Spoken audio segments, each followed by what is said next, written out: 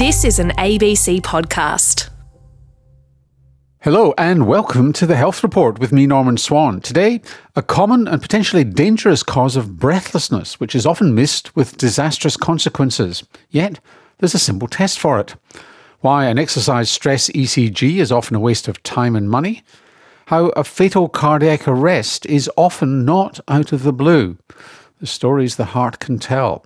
And good news for delaying the onset of Alzheimer's disease and dementia, even in people who seem to be at increased risk because of the build-up of dementia-related substances in the brain called amyloid and tau. There's a drug you can take. It's called exercise. Jasbir Chhatwal is a neurologist at Harvard Medical School in Boston, and I spoke to him earlier. There's been quite a bit of supportive evidence, and certainly it's been part of the counseling for people that have especially mild memory loss. We hadn't really looked at how brain structure changed over time. So we know that from your late 20s and early 30s, you start to lose brain tissue volume. The question is how much and where. And one of the neat things with this particular study was that we were able to look at how brain volumes changed on MRI over years. And by doing that, we could actually quantify, examine the protective effect of physical activity. And one other neat thing that came out of this was that the protective effects of physical activity were actually greater in people that had high amyloid burdens in the brains. A lot of people would call that preclinical Alzheimer's disease. So these are people that are most at risk. People who are at high risk have high amyloid burdens. What do? We don't have disease-modifying therapies. I think that physical activity is certainly one way, and we sort of looked also at cardiovascular risk and how that fit in with physical activity. So just describe the study to us. We took about 180 people from a study called the Harvard Aging Brain Study, which is a longitudinal study of preclinical Alzheimer's disease and aging. You're following a group of people who are at risk of developing Alzheimer's disease. Exactly. And doing brain scans on them as you go along. There's a very similar study going on here in Sydney. Yeah, the ABLE study. So these individuals now we've been following for somewhere between 3 and 7 or 8 years, and people had PET imaging at the beginning of the study to get a very precise idea of what their amyloid burdens were at baseline, and we could use that as a predictor of how people did over time. But we also have to data. Explain, a PET scan is a nuclear scan looking at the metabolism of the brain. Actually, PET scans are really versatile, so they can look at the metabolism, but you can also use a tracer which binds to the amyloid protein in the brain. And you obviously took a lot of measures of these people's lifestyles and so on, and looking at their exercise levels and followed them through. Were they all experiencing cognitive decline or only some? At the study entry, everyone is cognitively normal. People that have high amyloid burdens, we know from other studies, are at particular risk of declining. And indeed, when we look at people's cognitive performance over time, it's the people with high amyloid burdens that tend to do worse over time. And just what was the relationship between exercise and how well they did? It was pretty profound, actually. So people that were more active, and I'll talk in a second about how active that was, were able to see quite a bit of protection so that they were starting to look fairly similar to people that had normal amyloid burdens, that didn't have elevated amyloid burdens. That was true both with respect to cognitive testing, but also with respect to brain volumes. That's a very tangible measurement. Just to be clear here, their cognitive status, their ability to think and their memory and so on was protected. Did it reverse? It didn't reverse. So people showed very little decline over time in the higher activity portion of the high amyloid group. There was some decline over time, and that's to be expected with aging, but it wasn't the drastic sort of decline that you sometimes see in the beginning of Alzheimer's disease. And did the amyloid burden reverse in any way or just stabilized? The amyloid burden itself, we just looked at the study baseline, and it was not related at all to physical activity. So in our view, these are kind of two separate processes. The Alzheimer's disease pathologies, the amyloid and the tau, those are present, and hopefully over time we'll have disease-modifying therapies for those. The question here was more saying, given those risk factors, amyloid, for instance, are there things that are protective, and how do those slot in with vascular risk factors and other things that we think are important? So we don't think this is an amyloid-related process. We think this is a protective process that's separate from amyloid burden. One of the issues in Alzheimer's disease is that it's often mixed with what's called vascular dementia. In other words, you've got atherosclerosis in the brain as well as the Alzheimer's. In fact, it may be causative. That's for another interview. And people who exercise, they smoke less, they're probably weigh less, they eat better. How much of this was actually just good cardiovascular health? That's a fantastic question. So we started actually looking at the cardiovascular risk factors, and they were really powerful predictors of decline, as you mentioned, and the data really bore that out.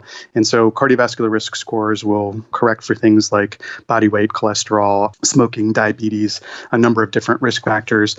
And when we were going into this physical activity study, when we started studying physical activity, I actually initially expected that those two things would overlap, building on the intuition that you just described, which was vascular risk factors themselves are reflective of lifestyle, and having better vascular risk scores should be associated with having better levels of physical activity.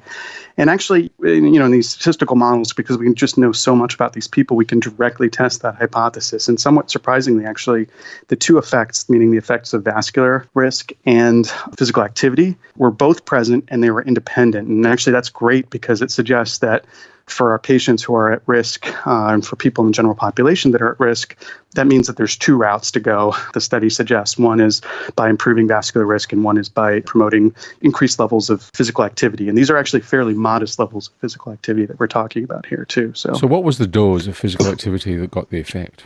More is better regardless. We modeled it looking at the mean steps and saying, one standard deviation above and below that. So that came out to 8,300 steps. So we used 8,300 steps as our illustration marker over the course of the paper. And you can see really nice protection with respect to cognitive decline and also with respect to change in brain volumes. So 8,300 steps was a kind of average activity of people who protected themselves. Is that what you're saying? Or that's a threshold for benefit?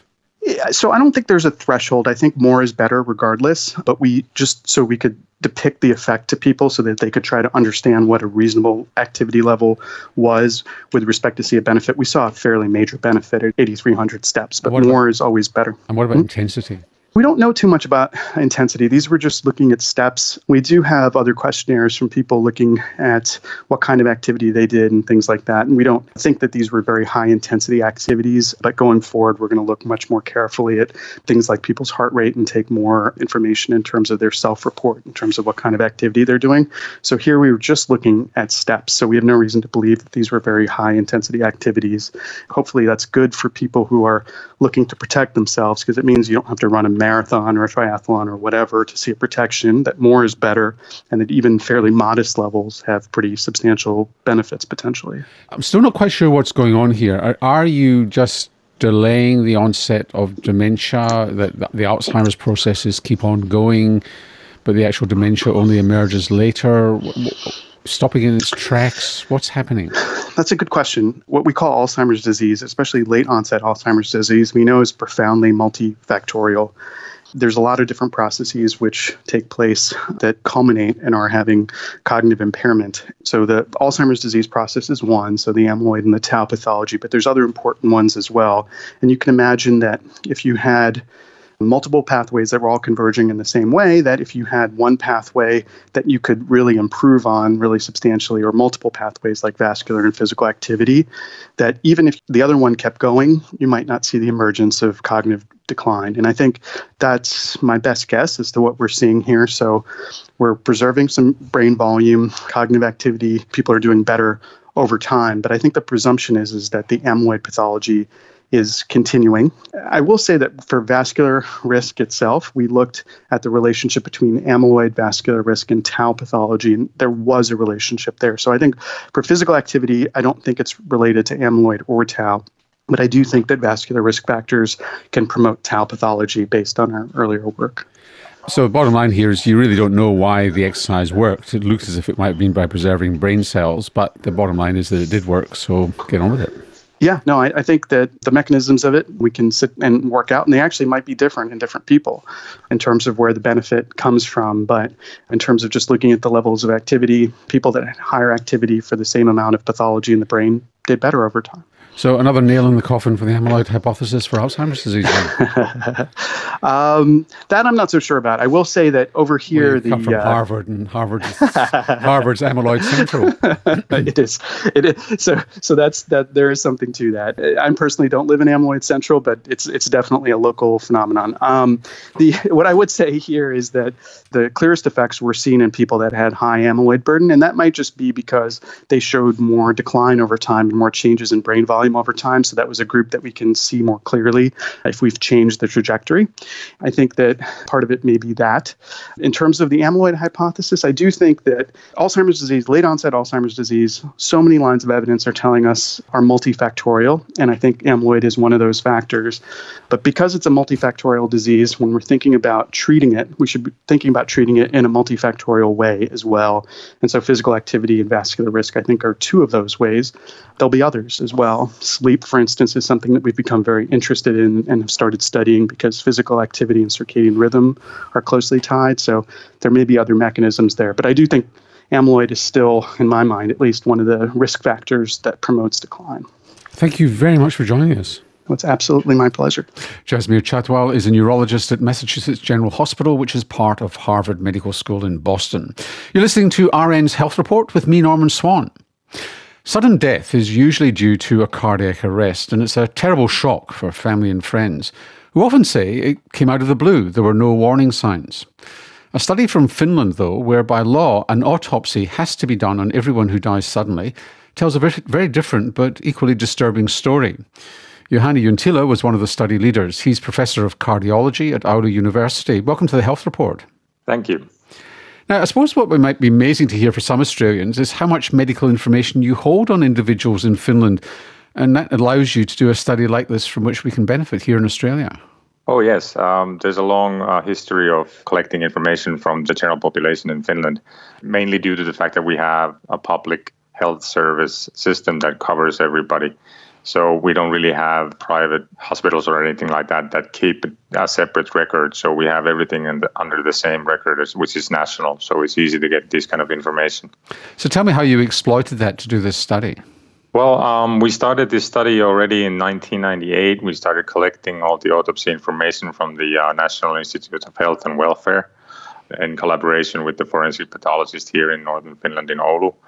Like you said, in Finland, it's mandatory to do an autopsy whenever a death is sudden, and there's no background information on what could have killed the patient or the subject.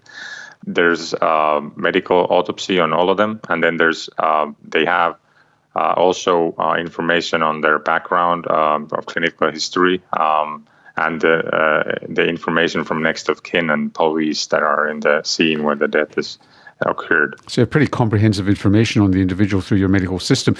So what did you find when you looked at the autopsy data on, I think it was about 6,000 people who had sudden cardiac death?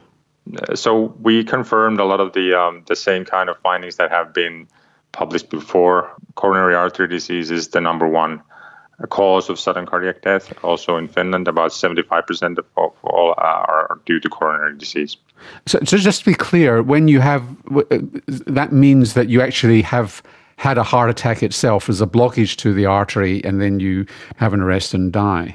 Is that right? So, not exactly. Not everybody had an MI before, a myocardial infarction before. So what they have in the autopsy is a significant occlusion of a epicardial coronary vessel.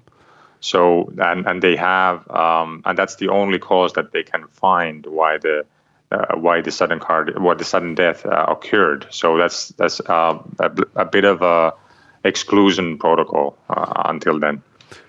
So what did you find when you looked at the heart itself? Apart from that, well, there was from the patients that or the subjects that died suddenly.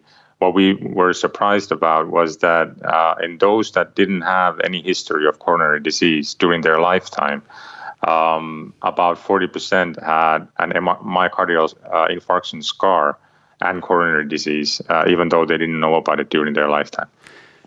And do you have any idea how old the scar was? How much from the age of the scar? Not really. We don't really know about how many years might have passed. But if you think about a couple of weeks or days, there would be different kind of findings in the histology. So there would be more acute inflammation and such. So these were chronic scars. So they already had been there for a while. And yes. So the implication here is that people who literally, for their family, it was out of the blue because they'd never seen the doctor for chest pain. They weren't on cholesterol drugs. They seemed otherwise healthy, yet they had a scar. At some point in their past life, they'd had a heart attack. How can a heart attack be silent? Well, people feel pain in different ways. That's what we kind of see also in the clinical practice. There are those people that try to neglect all their symptoms and try to be healthy as they can be, even though they have risk factors. They don't really want to know about it. So I think that's one of the reasons, and then other reasons. Other main reason might be due to the emerging epidemic of diabetes that is increasing in the Western society. So when you get diabetes, you also get diabetic neuropathy in a while. So you don't necessarily feel the pain the same way as you would otherwise. Yes, that's true. And do we have any sense of what the incidence or prevalence of silent myocardial infarction and silent heart attacks are in the general population? Yes, there have been studies that reach back already to the 70s and 80s. And as far as electrocardiographic signs of myocardial infarction, it's about 25 to 30% in the general population. So it's still pretty high. It is pretty high. And the recent publications also where an MRI have been done to the heart show that about 30% of the general population have had a silent MI before. So what do you do with this information? So the implication there is that for people who have sudden cardiac death, there is something going on. 40% with no other signs have had a heart attack in the past. What do you do with that information? We're having a debate in Australia about whether or not routine ECG should be done in general practice. It said, well, no, because the yield rate from doing an electrocardiogram when somebody's otherwise well is pretty low. What do you do with the information? Well, that's actually a really good question regarding the ECG also. We had about 400 ECGs from the same population before already from these silent MI subjects, and about 2/3 had abnormal EKG before they died. So I think that EKG, because it's but that was missed by the doctor, presumably. Huh? That was missed then. Sorry. Yes, yeah, that's true. So actually, there's if I think that in risk populations, like people who have many risk factors for coronary disease, an annual EKG might be reasonable. It's cheap and it's easy to get. But the thing is that you have to kind of interpret it rightly, and then and pick up the right patients for further screening for echocardiogram with strain and MRI. And if you do find something, then jump in and manage the heart risk factors better. Yes. Thank you very much for joining us. Oh, thank you. It was a pleasure. Johanna Junttila is Professor of Cardiology at the University of Oulu in northern Finland. Let's stay with the heart, because there have been a couple of interesting studies over the last week or two in addition to the one we just heard from Finland. One was into the value or not, when you have chest pain, of doing an exercise stress ECG, where you run on the treadmill to see if cardiac symptoms and changes in the electrocardiogram occur, suggesting ischemia, a shortage of blood. Stress ECGs are still commonly done in Australia. The other, an Australian study, and the world's largest of its kind, was into what's actually a common and dangerous cause of breathlessness, which is often missed. David Playford is Professor of Cardiology at Notre Dame University in Western Australia and co-led the second study. But while I had him, I got him to comment on the stress ECG findings, which suggested it was a pretty pointless test. When somebody presents with some discomfort in their chest with exercise, we tend to think about the possibility of angina. Angina is a symptom that is produced when there is a narrowed artery to the heart muscle. And we should be clear here that we're not talking about acute onset of chest pain. This has happened slowly over a period of months and is relatively stable. It's not a sudden new symptom. Right. That's a very important distinction, because a sudden new symptom, such as sudden onset of chest pain without any provocation occurring at rest, could be a heart attack, and that's where it's called 000 and get into hospital as fast as possible. Whereas what I'm talking about here is a stable situation, as you described, that comes on slowly over a period of time and is reproducible and occurs with the same level of exercise each time, caused by a fixed narrowing of an artery. So the traditional way of dealing with this has been to do some sort of stress testing. The most traditional is exercise ECG, to see how much exercise they're able to do before the symptoms come on. And a positive test is the presence of that reproducible chest discomfort, a change in the ECG, or some other abnormality such as low blood pressure or severe breathlessness.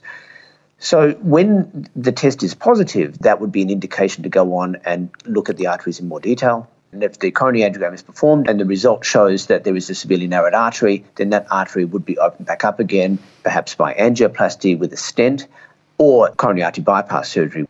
With all of this, the most important decision is to treat the disease. And the disease is atherosclerosis, the buildup of cholesterol and cholesterol deposits inside of the wall of the artery. Where the challenge has been is in identifying what is the thing that makes the biggest difference to the outcome, that saves lives, what's the thing that makes the disease more stable and decreases the risk of a heart attack occurring.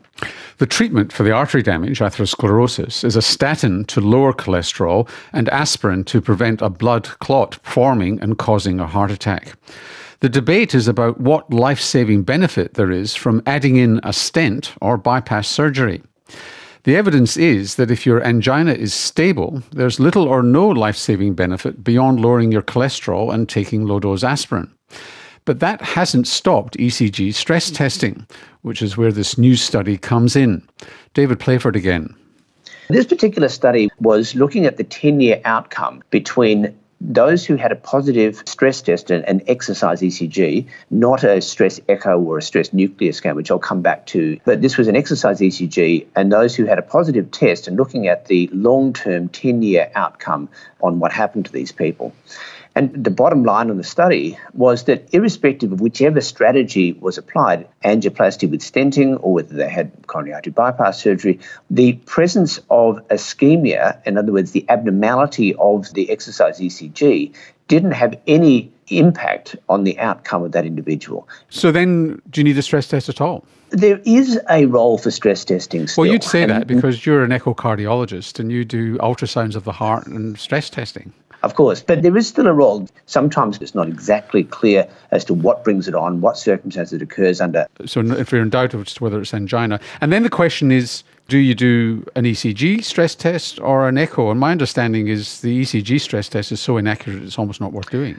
You're absolutely right. I should say that I'm on a commission for you for everybody that's referred to for an ultrasound of the heart, but that's one side. The fundamental problem with exercise ECG is that it's neither sensitive nor specific. So it's not terribly accurate at finding heart disease when it's there, and a negative ECG stress test doesn't mean that you don't have heart disease. Right. The stress test might be normal in the setting of really significant heart disease, and the stress test may be abnormal when there's nothing wrong with you. So what is a stress echo going to tell you that an ECG doesn't? So you're on the machine, you've still got an ECG strapped to your chest, you run to where you get the symptoms, and then you lie down and you get this ultrasound of the heart. What does that tell you that you don't get from the ECG? What it tells you is the amount and the location of where the abnormality is.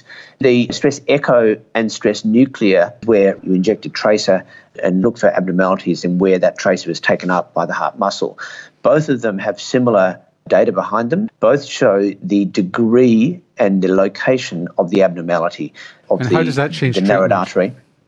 So that abnormality, if it's only a small abnormality, in general, that's better to be treated medically, as in with the aspirin, statin, and then some other medications to relieve the angina, rather than doing an angiogram and doing an angioplasty and reopening the artery. Whereas if there's a large amount of muscle at risk, so for example, if there was a narrowing at the top of one of the major arteries, then there could be 30 to 40% of the heart muscle that's at risk. That does change outcome, and it's really important in this situation to be confident that you identify those individuals who would benefit from reopening the arteries. Which brings us to the study that David Playford was directly involved in and is the largest of its kind in the world. He and his colleagues have gathered the data on 1 million echocardiograms and tracked how these people fared afterwards. What they've been measuring is the blood pressure in the arteries going to the lungs. When it's high, it's called pulmonary hypertension and predicts premature death. But the trigger for concern turns out to be lower than heart specialists have thought. So what symptom does the typical person with pulmonary hypertension have? It would be somebody who's breathless. Breathlessness is incredibly common, and the question is why. There's many things that cause breathlessness, such as asthma, lung disease, coronary disease or heart failure. But one of the important causes of breathlessness is pulmonary hypertension. The trouble is that the simple tests get done, such as lung function studies and a chest X-ray, but then it's left and said, okay, well, I can't see anything obvious on the lung function studies and the chest X-ray, so I can't explain your breathlessness, maybe you're just unfit.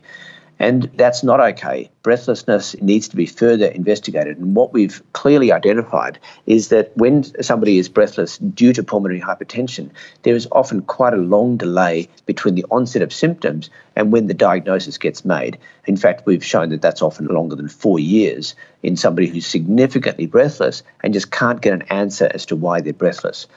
So we wanted to do a better job of trying to identify exactly how common pulmonary hypertension is in the community. We did initially a localised study in Western Australia called the Armidale Echo study, and that showed that pulmonary hypertension was significantly more prevalent than had been shown previously. And we decided the only way we could really be sure that we were right was to do the biggest study we possibly could. So that's when we conceived of doing NEDA. So NEDA stands for the National Echo Database Australia, and that is Australia-wide database of echocardiograms linked with mortality risk. Myself and my co-principal investigator, Jeff Strange, who's in Sydney, have been working on this for the last 5 years or so. Now we have over 1 million echocardiograms on about 750,000 people. This is a really amazing set of data. It basically shows that pulmonary hypertension is common across all ages. Both males and females are affected equally. It's across people who have left heart disease and don't have left heart disease. It occurs in people with lung disease who don't have lung disease. And it occurs in people with no other evidence of any other systemic disease. These people have an increased risk of long-term mortality. And what we found was that there was a threshold of about 30 millimetres of mercury, which was 10 millimetres of mercury lower than had been previously reported. That is the threshold of increased risk associated with pulmonary hypertension. So two things. One is the implication then is with unexplained breathlessness, you should have an echocardiogram. Second is you're diagnosing pulmonary hypertension at a lower level. Is there an effective treatment? Before we talk about treatment, what you have highlighted there is that diagnosing pulmonary hypertension at a lower level means that there's going to be a lot more people who in fact have pulmonary hypertension rather than the old method of diagnosing, which means double the number of individuals that have pulmonary hypertension in Australia compared with what we previously thought. There are effective treatments. We have proven effective therapies for a number of different causes for pulmonary hypertension. We have some treatments for left heart disease. That's one of the dominant causes for pulmonary hypertension. And even for those who have PAH, which is a rarer condition of pulmonary hypertension that's due to disease of the arteries themselves. And the earlier that treatment is started, the more effective it is. So, bottom line, if you're a GP and you're not finding an explanation for somebody's breathlessness, don't cast it away. Or if you're a consumer and you're finding it and you've just been told it's nothing, an ultrasound of the heart and echocardiogram is the thing to do and get measured that way. That's exactly right. Breathlessness is not okay. Having a diagnosis of breathlessness isn't really a diagnosis, it's just an observation. And to find the cause of breathlessness is really important. Pulmonary hypertension is one of them, and it has an increased risk of long-term mortality. And so for that reason, you really need to be sure that disease is or is not present. David Playford, thanks for joining us on The Health Report. Thank you very much. David Playford is Professor of Cardiology at the University of Notre Dame in Fremantle. I'm Norman Swan. This has been The Health Report. See you next week. You've been listening to an ABC podcast. Discover more great ABC podcasts, live radio and exclusives on the ABC Listen app.